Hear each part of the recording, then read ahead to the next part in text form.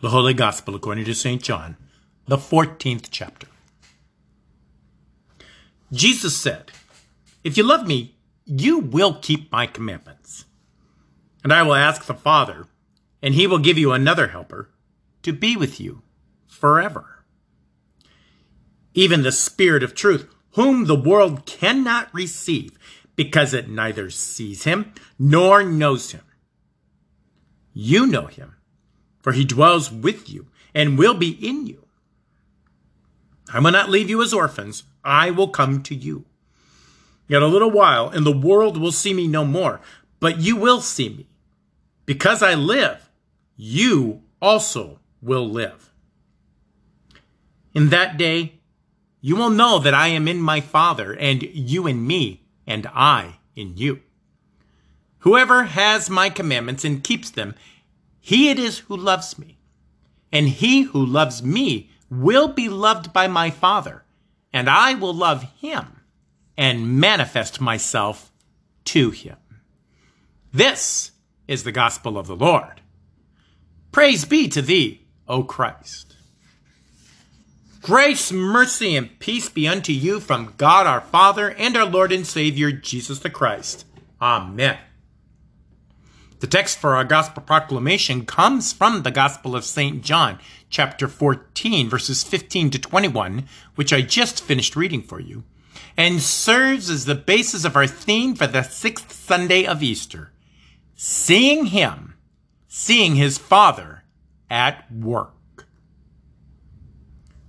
You will keep my commands is easily one of the most misunderstood phrases in all of the Bible.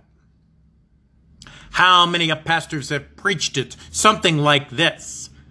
A person is only a Christian if they keep Jesus' commands, just like it says in John 14:15. Obedience, obedience, obedience. But it's not about obedience. And interpreting it this way simply proves the pastor either does not know or did not look at God's holy words in the language in which they were inspired. When Jesus uses this phrase today, it has very little to do with obedience and everything to do with treasuring that which you love. How many young mothers and fathers take their firstborn baby to someone to watch for the first date out again without the baby? You can just imagine it, mom and probably dad too, with tears in their eyes. Make sure he has his binky. Don't let her miss her nap. Don't let her out of your sight. Take care of him. We know the sitter can be trusted without saying anything at all. So why all the repetitive remonstrations? It's because they want the sitter to keep their beloved child just like mom and dad would. They want their substitute to treasure their child just like they do. In just this way, Jesus wants us to keep his teaching and treasure it just like he did for the gift it was he was giving to us. But Jesus also knows we can't treasure it like he does, for we are broken and meager stewards of his gifts to us. So Jesus sends us help in the form and person of the Paraclete. But this helper is no ordinary helper. The Paraclete is an attorney, an advocate, and an intercessor, all wrapped up in one.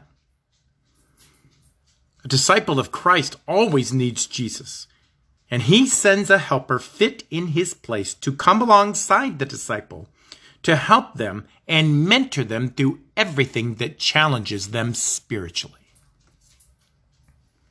It would not be long before the disciples' first helper, Jesus, would be absent in the flesh. So this new helper would continue his counsel and keep the church moving forward and ever onward to the new heavens and new earth. This counselor would be the very essence of the Godhead and embody truth itself. Truth like the world can never comprehend, because the world is ill-equipped and unable to receive Jesus as he is in and of itself.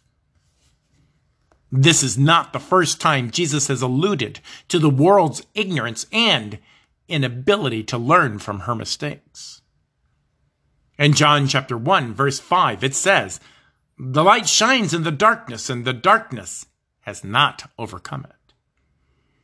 Our Reformation Confession of Faith clarifies for us, saying, the scriptures flatly call natural man in spiritual and divine things darkness.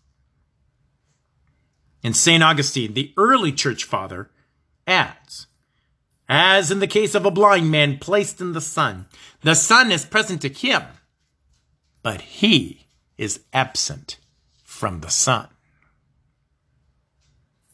Again, the Gospel of John recounts in chapter 8, verses 31 to 33, saying, "If you abide in my word, you are truly my disciples, and you will know the truth, and the truth will set you free." They answered him, "We're offsprings of Abraham, and have never been enslaved to anyone. How is it you say you will be free?" As Christ says, baptized people have been made free again.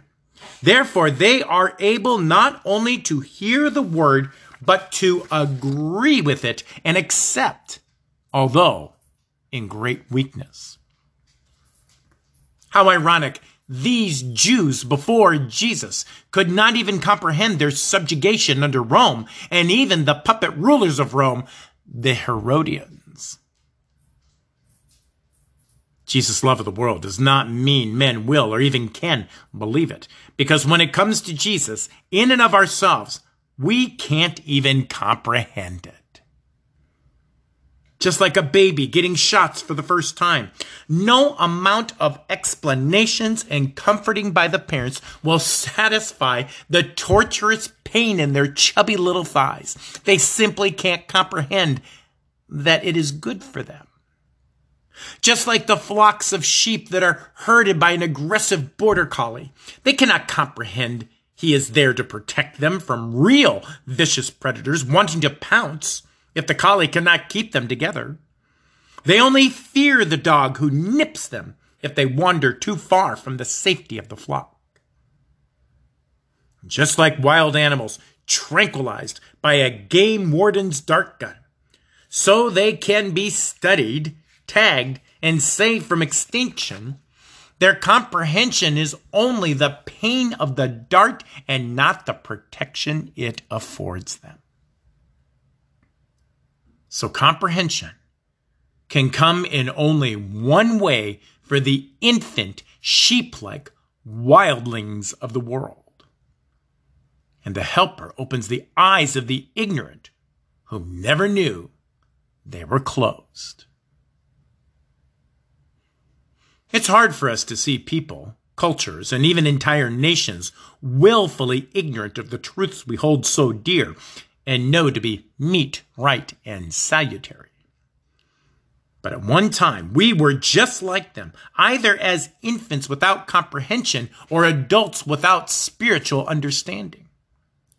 Only by the work of Jesus' helper, the counselor he sent, the advocate for our souls, we too would never have known. Like the Greeks at the Areopagus or the Jews at the Temple Mount, we would never comprehend the gospel and person of God in flesh. Jesus' death and resurrection would have been as foreign a concept to us as the complex calculus equations are to anybody but a chemical engineer. Without God's working on us by dwelling in us, we would never even comprehend, let alone believe. Without the Holy Spirit, we would have been just like the world we are so quick to pity, not seeing Jesus for who he really is, and then even dismissing him together when we learned of his death on the cross. So Jesus sent his Holy Spirit to help us see his death as our salvation, and then believe our eyes when we saw him risen from the dead, as ample first-century witnesses did. And we all knew together this was proof Jesus was indeed from the eternal Father, and now he is in us, just as we are in him. We would continue in that faith, treasuring and keeping everything he told us as our helper, Savior, and eternal Redeemer. I can see your Father in you. It's a statement mature generations have made when they knew our parents when they were young. A stranger walks into a room and is immediately beheld by the similarities. The same curl of the lip, the same phrases escape those curled lips. It's as if a clone was produced undeniably from its original source. It can be uncomfortable, then annoyingly truthful for the younger generation. The apple doesn't fall far from the tree. We all become our parents in the end. She is her father's daughter. Our poor children hear again and again the comments with the unwelcome observations. Pictures of each generation at the same age are hauntingly or delightfully familiar, depending on your perspective. Well, today, the Holy Spirit opens our eyes so we can see the eternal Father in the person and work of his eternal Son. Not so much as picture perfect, as observationally true. And because of the Holy Spirit in you, you can observe that Jesus lives. And because you can see that he lives, you live too. Seeing Jesus, you see the Father in the works of Jesus you observe, that works eternal life in you. Now may that peace which surpasses all understanding guard your hearts and your minds in Christ Jesus always. Amen.